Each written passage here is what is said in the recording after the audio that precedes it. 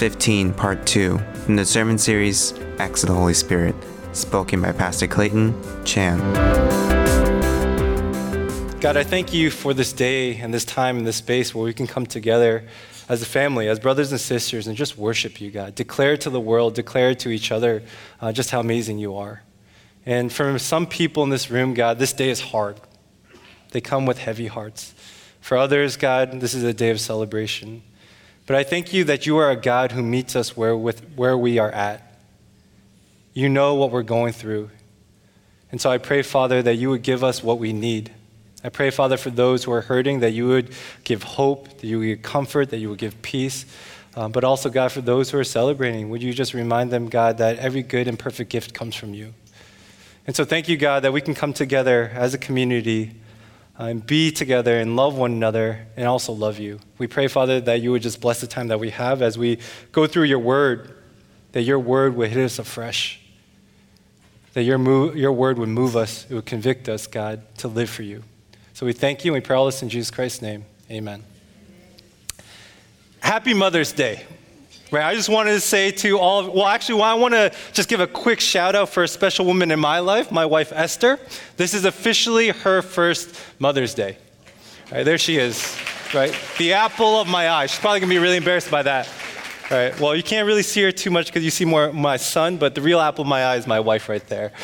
But I also want to just take a quick moment and acknowledge all the mothers out there in the room, including our spiritual mothers. Where would we be without our spiritual mothers? I am so thankful for the women who have invested and nurtured me because I am who I am today only because of their care. And so it's fitting that today is Mother's Day because what we're going to be talking about is family. Family matters. Having a family is one of the greatest blessings, but at times it can feel like a curse. For instance, when I married my wife, I didn't just gain a wife. I gained a father and a mother and two brothers. And with this expanded family came different cultures and different customs. I am half Korean, half Chinese, but culturally I'm American. My parents, we didn't celebrate too many Chinese or Korean traditions, but Esther's family is very, very Korean. They like to celebrate all the Korean traditions.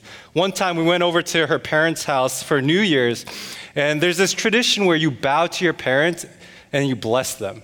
Right? I had never done this before. There's certain words that you have to say. There's a certain way you're supposed to bow. There's a certain way you're supposed to dress. And I had never done it before. And so they told me what I'm supposed to say, and I just got down and I bowed and I just fumbled through it. But in the end, I was like, you know what? It's okay, right? I don't have to do this for another year. But then they pull me aside and her parents go, next time wear a suit. And I was like, I was dressed in my jeans and a button down, right? My Sunday best. I thought good enough for God, but not good enough for my in-laws. My in-laws and I are very different. We don't speak the same language. We are culturally very different. We have differences in theology. My father-in-law, he's a retired pastor. He actually quizzed me on my theology before allowing me to marry his daughter. But despite all of this, despite all the differences, we genuinely love and care for one another.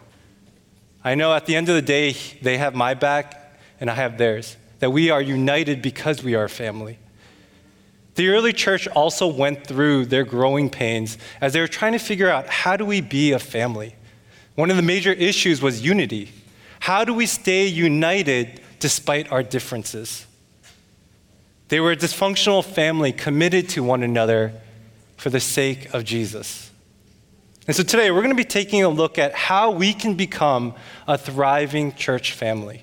If you have your Bibles, would you turn with me to Acts chapter 15?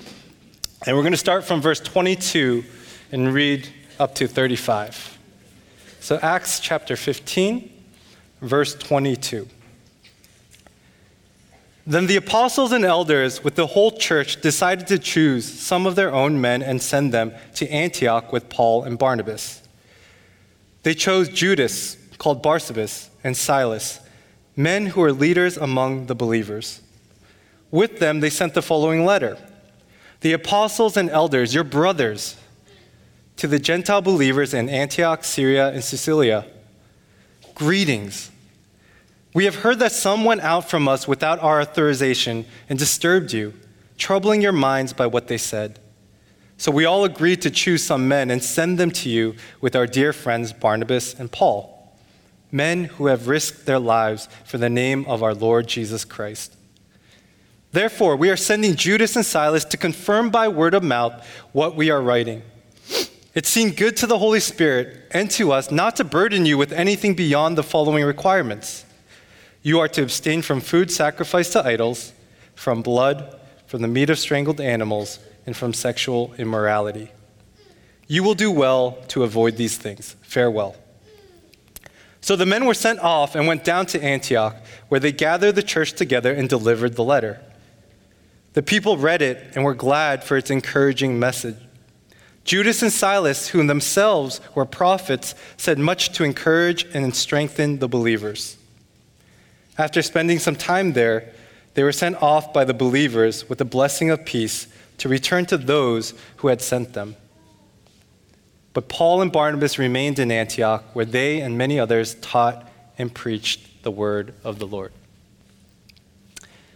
Last week, Pastor Kevin led us through the beginning of Acts chapter 15. In the beginning of Acts chapter 15, we see that the early church was at a crossroad. Gentile believers and Jewish believers were divided. At stake was the unity of the church. There was division between the Jewish believers and the Gentile believers whether following Judaic law was a requirement for salvation. What we just read here in this passage is the official response to that crisis. A letter was sent informing the Gentile believers that they were not required to follow Jewish law to be saved. This was such an important decision to the early church that the church in Jerusalem sent worthy men to confirm what had been written, what had been decided. The leaders of the church chose Judas, Silas, to go with Paul and Barnabas to be bearers of this message. These men were men of integrity. They were leaders, and they were sent to validate the important letter to the church of Antioch.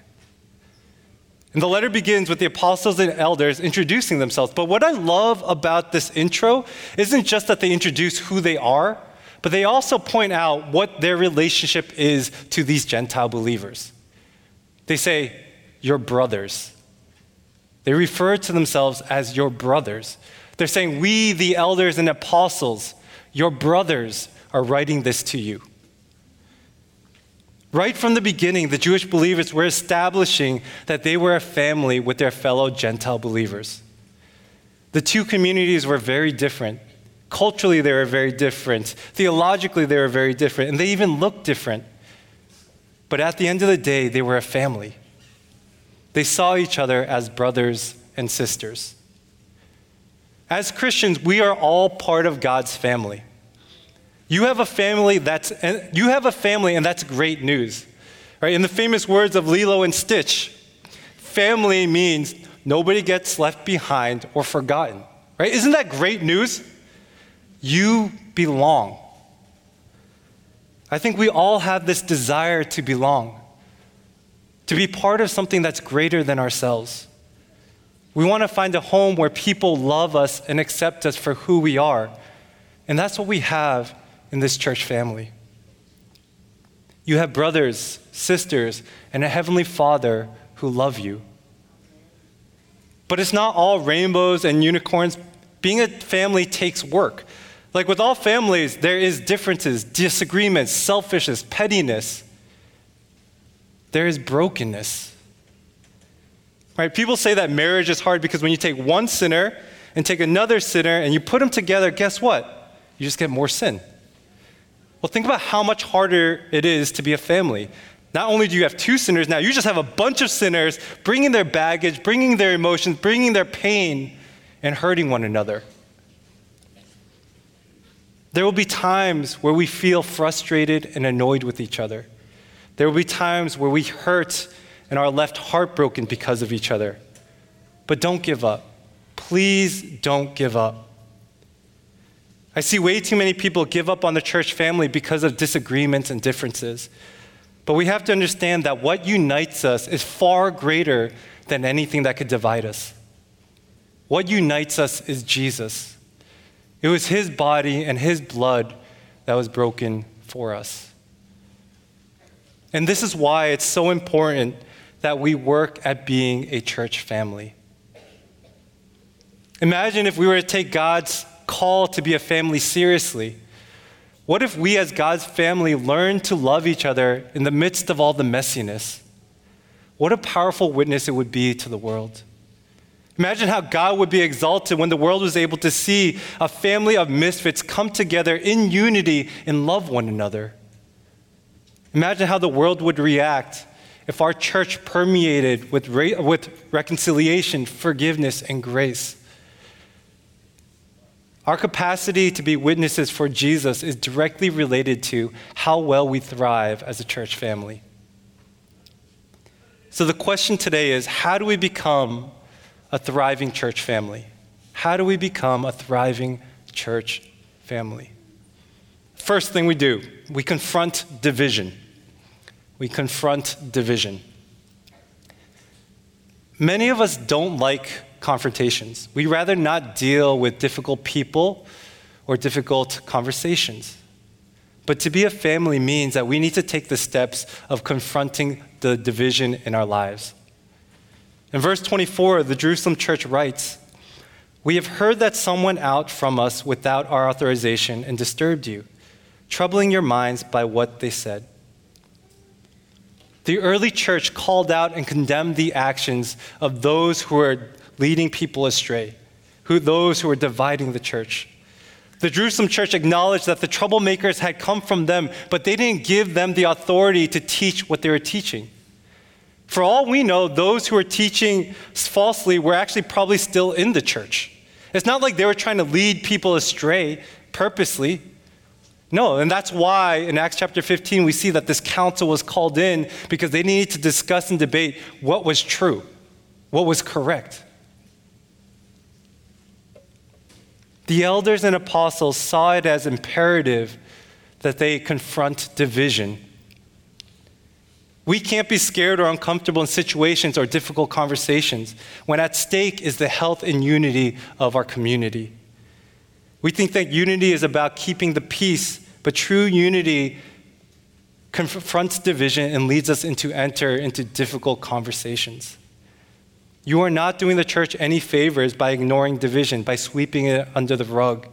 You are not doing the church any favors by not rocking the boat, but you're actually hurting the church because you're not caring about restoring the unity of our community. The point of confronting division is to restore unity. And it's important that we confront each other, but when we do it with grace.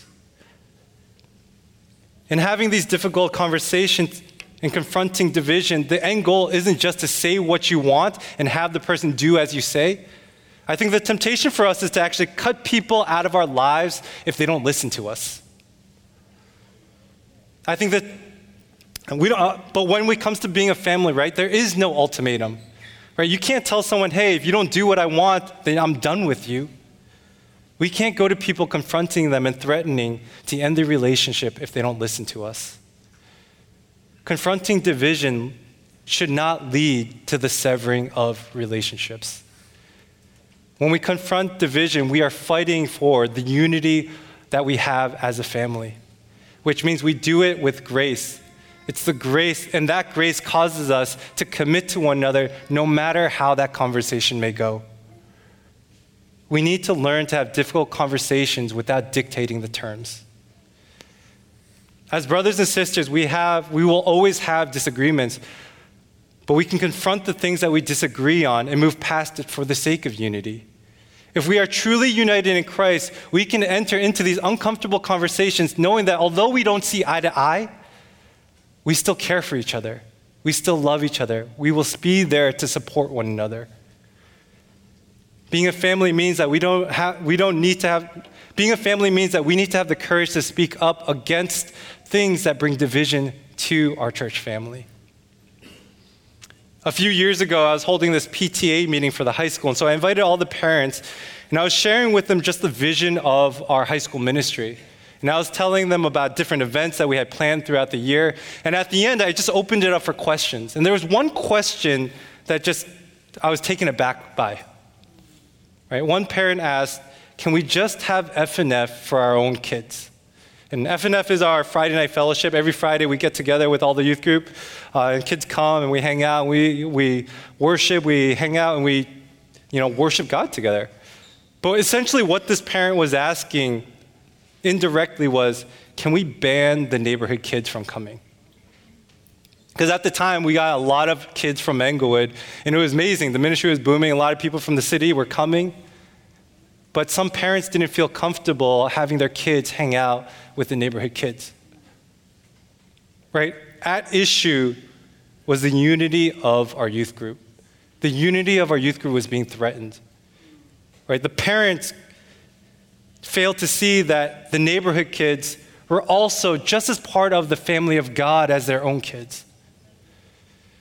And so I responded, I said, no, we can't close the doors of our church to any kids. If we did, then we would no longer be the church. Christ died for all. The church is for all. It wasn't the answer that the parent was hoping for, but it was the answer that the parent needed to hear. Can our unity in Jesus take precedence over anything that would divide us? To be a thriving church family, we have to be willing to confront the division in our community. And the second way we can become a thriving church family is to create fellowship. So the first is we confront division. The second is we create fellowship. When we think about fellowship, what probably comes to mind first is fun and food. Right? That's the reason why I came to church. It was the fun and food first. And that's not wrong. Food and fun is part of fellowship, but there's a greater fellowship that occurs when we are united as brothers and sisters. Starting with verse 28, it says, "It seemed good to the Holy Spirit and to us not to burden you with anything beyond the following requirements. You are to abstain from food sacrificed to idols, from blood, from the meat of strangled animals, and from sexual immorality. You will do well to avoid these things." The requirements that were being placed on the Gentile believers did not have to do with salvation. They had everything to do with fellowship. Right? The council had already addressed the salvation issue. They said Gentile Christians don't have to follow Mosaic laws to be saved because we are saved through Christ alone. But here, they're addressing the fellowship issue. There is no way that Gentiles and Jews can come together to worship and to eat and to do fellowship if the Gentiles brought food that the Jews deemed unholy. If the Jews couldn't be around this food, how can they do fellowship with their Gentile brothers? The mandate to abstain from these things was made out of sensitivity to their Jewish brothers. In our times of fellowship and coming together, are we being sensitive to others? Are we being considerate to the needs of our fellow brothers and sisters? When it comes to fellowship, oftentimes we have this consumerist mentality. Our first thought isn't, how can I meet someone else's needs? How can I encourage them? How can I strengthen them? Our first thought is, how does this affect me? How will this benefit me? We can be selfish when it comes to fellowship. We seek fellowship only when it serves our purposes. And this mentality comes out in various ways. In the youth group, whenever I ask a student, oh, why don't you come out to Friday night? Or why don't you come out to the retreat? Why don't you come out to Bible study? The answer that I most hear often is, oh, none of my friends go. Like, I don't want to go because my friends don't go. I don't know anyone there. It's going to be awkward. But this is not just with kids. It also happens with adults. Some adults feel like they can't learn or gain something from others. Whenever there's a ministry and I'm like, oh, why don't you join that ministry? Why don't you be part of that ministry? Some parents or some adults are like, well, there's nothing for me there. Like, I can't learn anything from young people. I can't learn anything from older people. True fellowship in the family of God is about the other.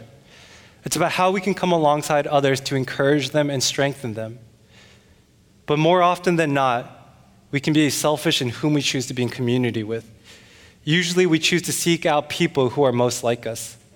We choose people who look like us, speak like us, or enjoy the same things as us, right? We want to do community with people who are similar to us. And we justify that by telling ourselves it's hard to connect, and so I'm going to connect with people who are similar to me because it's easier. But the one thing, if there's anything that I've learned in this church, is that our commonality is not because of our strengths and our similarities. Our commonality is through weakness. We are all broken people, and we all need Jesus. You can connect to anyone who is different from you because of Jesus. We need to embrace diversity, and I believe that we have an amazing opportunity here at Metro to do that. Our church is very diverse. Some people may claim that it's an Asian church, but it's not. We have Caucasians, Asians, African Americans, and Latinos. We have men and women. We have young. We have old. We have special needs and just needs. Because to be honest, we all have needs. We have a very diverse church here at Metro. But what's the point of being diverse if we're not willing to cross boundaries and barriers to love our brothers and sisters? The beauty of being diverse is that we can learn so much from each other because we are so different. Metro, we have an opportunity to be a fuller and more rich family if we strive to create fellowship with each other. It's important that we become fellowship creators rather than fellowship breakers. Being a big church, it can feel like there's a lot of cliques, and we have to fight against being okay with that. We have a lot of cliques in the youth group, and I try to encourage my students, I try to encourage these young people to actually step outside of their comfort zones. Right? I tell them, look, I don't expect you to stop hanging out with your friends, but since you already have a group of friends, why don't you go to somebody new and invite them into that space? Right? Instead of dropping your friends and trying to meet all these new people to break up the clique, why don't you just include them into the group that you already have? We need to be mindful about what we can do to create fellowship. Maybe that means being mindful about the language you speak around others. A lot of us like to use our native language, but in doing so, are we actually excluding others who don't know that language? For the sake of unity, can we be inclusive about the language that we use? Maybe for you, creating fellowship means catering to vegans, right? I'm not a vegan, but God loves vegans. But I think sometimes by our gatherings and the food we provide, it doesn't allow them space to be part of it. Maybe creating fellowship for you means catering to the vegans in our church. And I say this as if it was easy, but it's not. I know it's hard to create fellowship, and some of you have been trying for a long, long time, and yet you still feel disconnected. Like, I understand that. I've been there. My first year and a half at this church was really hard. It's not like I wasn't trying to create fellowship. I would go to retreats, join small groups. I would go to different gatherings. But it was hard to connect with people. But I'm glad that I didn't give up, because if I had, I wouldn't have met all the brothers and sisters I have in this church. Some of the closest people, some of my closest brothers and sisters are sitting in this room. And if I had given up on fellowship, that wouldn't be true today. Please don't give up on fellowship. You have so much to offer the church family. Fellowship is hard to create, but it's worth fighting for. To be a thriving church family, we have to first confront division. Second, we have to commit to creating fellowship. And the third way we become a thriving church family is to carry each other's burdens. To carry each other's burdens. Right? I love that in the passage, after receiving the letter, that the people were encouraged. But what was so encouraging about this letter? Essentially, it was a mandate for the Gentile believers. In verse 28, it says, "It seemed good to the Holy Spirit and to us not to burden you with anything beyond the following requirements." Right? That doesn't sound very encouraging to me. It actually sounds restricting. The Gentile believers were being asked to carry the burdens of their Jewish brothers. Encouraging is not the first reaction that I think of when I think about burdens. But to these believers, to the early church, they were so united to Jesus that they were gladly and willingly carrying their brothers' burdens. When was the last time you are happy to be burdened? Probably never. We don't like to be burdened. We usually have our own worries and our own problems to deal with that we don't want to take on the burdens of others. In fact, we want to lay down our burdens. We love, in Matthew chapter 11, Jesus says, "Come to me, all you who are weary and burdened, and I will give you rest." Right? We gravitate to that passage because we want to get rid of our burdens. But if we are united to Jesus, God calls us to carry the burdens of our brothers and sisters. Following Christ does not mean that you are free from burdens. It means that we don't have to face our burdens alone. We have brothers, sisters, and a heavenly Father who is there to support us. And this may sound counterintuitive, but to carry another person's burden, we actually have to first share our burdens. When we share our burdens, we experience how life-giving it is to be supported. And that's what causes us to actually offer that life-supporting carrying of burdens for others. Right? Some of you don't like sharing your burdens. You think it's selfish. Right? I've heard people say, "Oh, I don't want to share my burdens because I don't want people to worry about me." Right? They're so caring that they don't want other people to be burdened by what they're going through.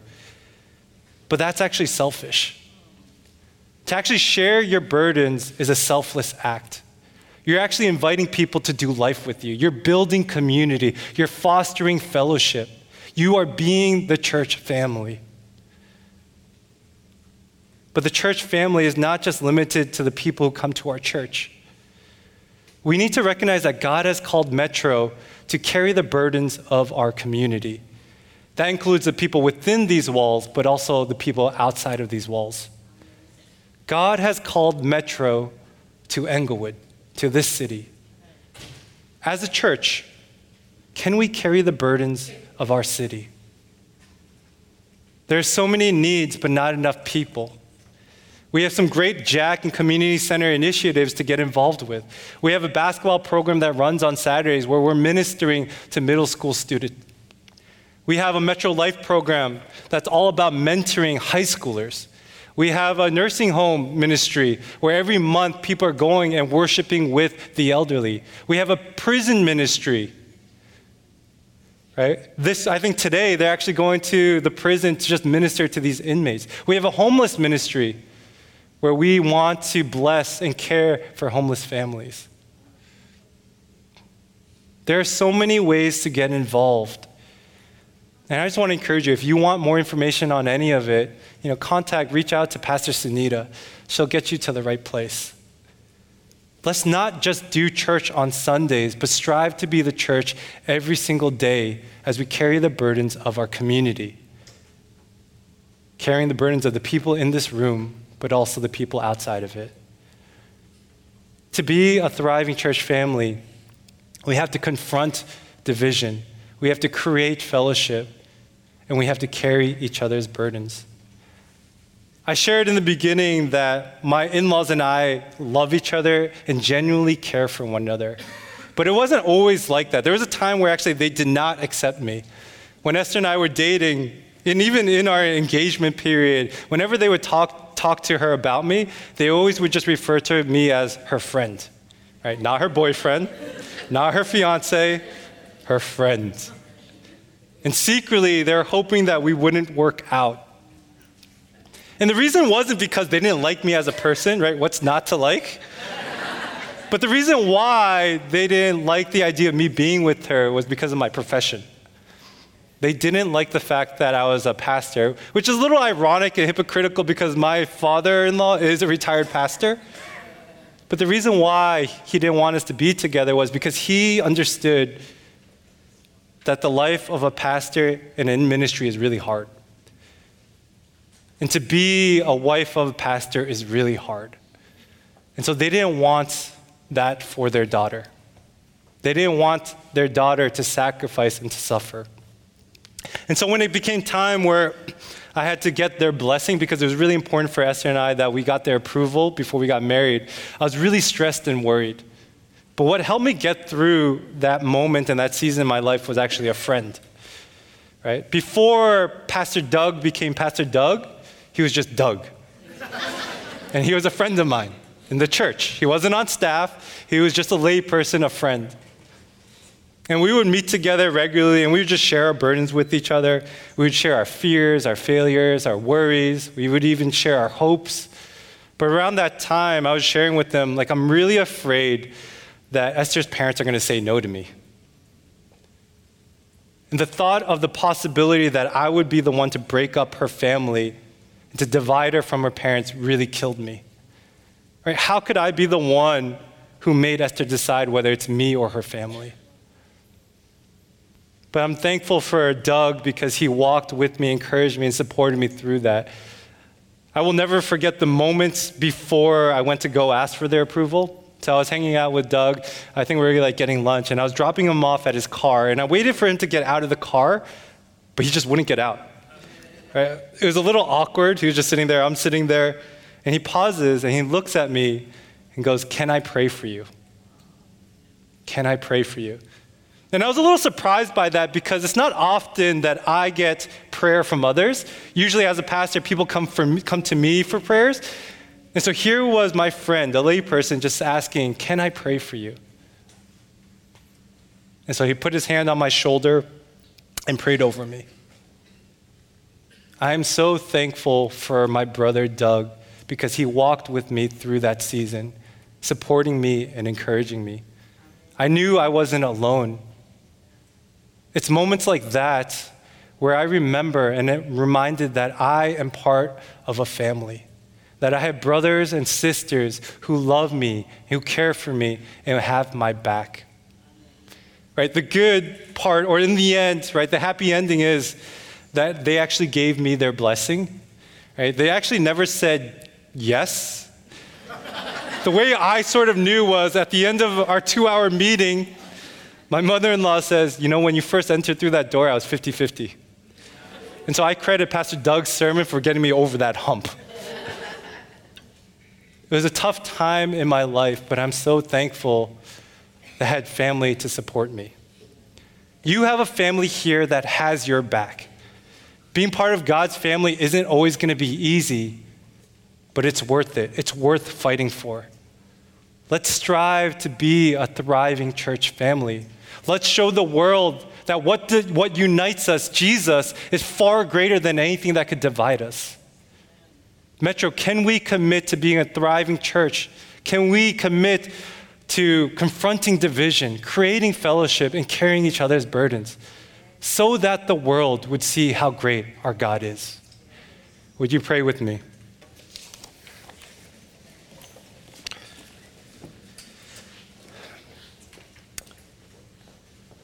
God, we thank you for your word, for your truth, for reminding us, God, that we all belong, that we're not alone, that we're not meant to do life alone, but that we are part of a family. We have brothers and sisters and a heavenly Father in you who loves and cares for us. I know for some of us, God, it's hard to be part of the church. We say it's a family, but sometimes it doesn't feel like a family. Or for some of us, God, we just are so annoyed and frustrated with the people in this room. But the beautiful thing is, God, that when we can be united and love one another, it magnifies, it exalts you in the beautiful word, the beautiful gospel. And so I thank you, God, for Metro, for making us a diverse place. I pray, Father, that we would look to our differences and that wouldn't keep us apart, but it would actually gather us together. That we would know, Father, that because of our differences, we have so much to learn from each other. We have so much to give to each other. And what a beautiful picture, God, of what your family looks like. And so I just pray, God, for those who are struggling for fellowship, for those who have tried over and over again to get to know people, to build relationship, but it's been hard and they still feel disconnected. I pray that you would not allow them to give up, but that they would continue to push forward, knowing, God, that the people in this room love and care for them. It might get awkward, it might get uncomfortable, but it's worth it. I pray, Father, for the difficult conversations that will happen this week, that as we confront division, God, we would do it with grace. we would do it with grace, that your grace would be sufficient. I pray, God, that we would be able to speak truth and love, but at the end of the day, still be committed and united to one another. I pray, God, that we would be challenged to just carry each other's burdens, that we would be a support for our brothers and sisters. And it's fitting that on this Mother's Day, God, that we can talk about carrying each other's burdens, because we know, Father, we've heard it, it takes a village to raise a child. And so we understand, God, how much help we need. And we thank you, God, for giving us a family to help us. So we thank you for this time. We thank you for your beautiful word. We pray all this in Jesus Christ's name. Amen. If you could take out your communications cards, or if you have the app, the communication card is in there. Just want to go through a few of the next steps. The first, I'm committing my life to Jesus for the first time. There's a reason why this is always the first next step, because it's the most important step. Right? This is the greatest decision that you could ever make, to give your life to Jesus. And so if that's you, please just check it off. And I just want to encourage you, through those doors in the hallway, there's a table called the Next Table. There'll be a pastor there to just walk with you, answer any questions, but also to give you resources. The second, I will be a fellowship builder by attending Camp Metro this summer. Camp Metro is our church-wide retreat. It's a great place to meet people. It's a great place to have fun. It's a great place to meet God. And so I just want to encourage you, if you are looking for fellowship, and I think that's all of us, but I just encourage you, just sign up for Camp Metro. It's a great place not only to bring your family and your kids. The third, I will seek out a fellow brother or sister to share my burdens with this week. Sharing your burdens with each other is a selfless act. You're doing community, you're being the church body, you're being fellowship builders. And so I just encourage you, find a brother or sister to share a burden with. Life is too hard to go alone. And the last, and this is selfish of me, the last one is I will support the Metro Youth Missions trip to South Africa. Right? I love my kids. I want to make sure that they're able to get to South Africa. When we talk about carrying each other's burdens, they have a lot of burdens to carry. They have a lot of money to raise. And so I just encourage you, just commit to supporting our students, our young ones, in their journey with God. So if that's you, please just check that off. I will support the Metro Youth Missions trip to South Africa.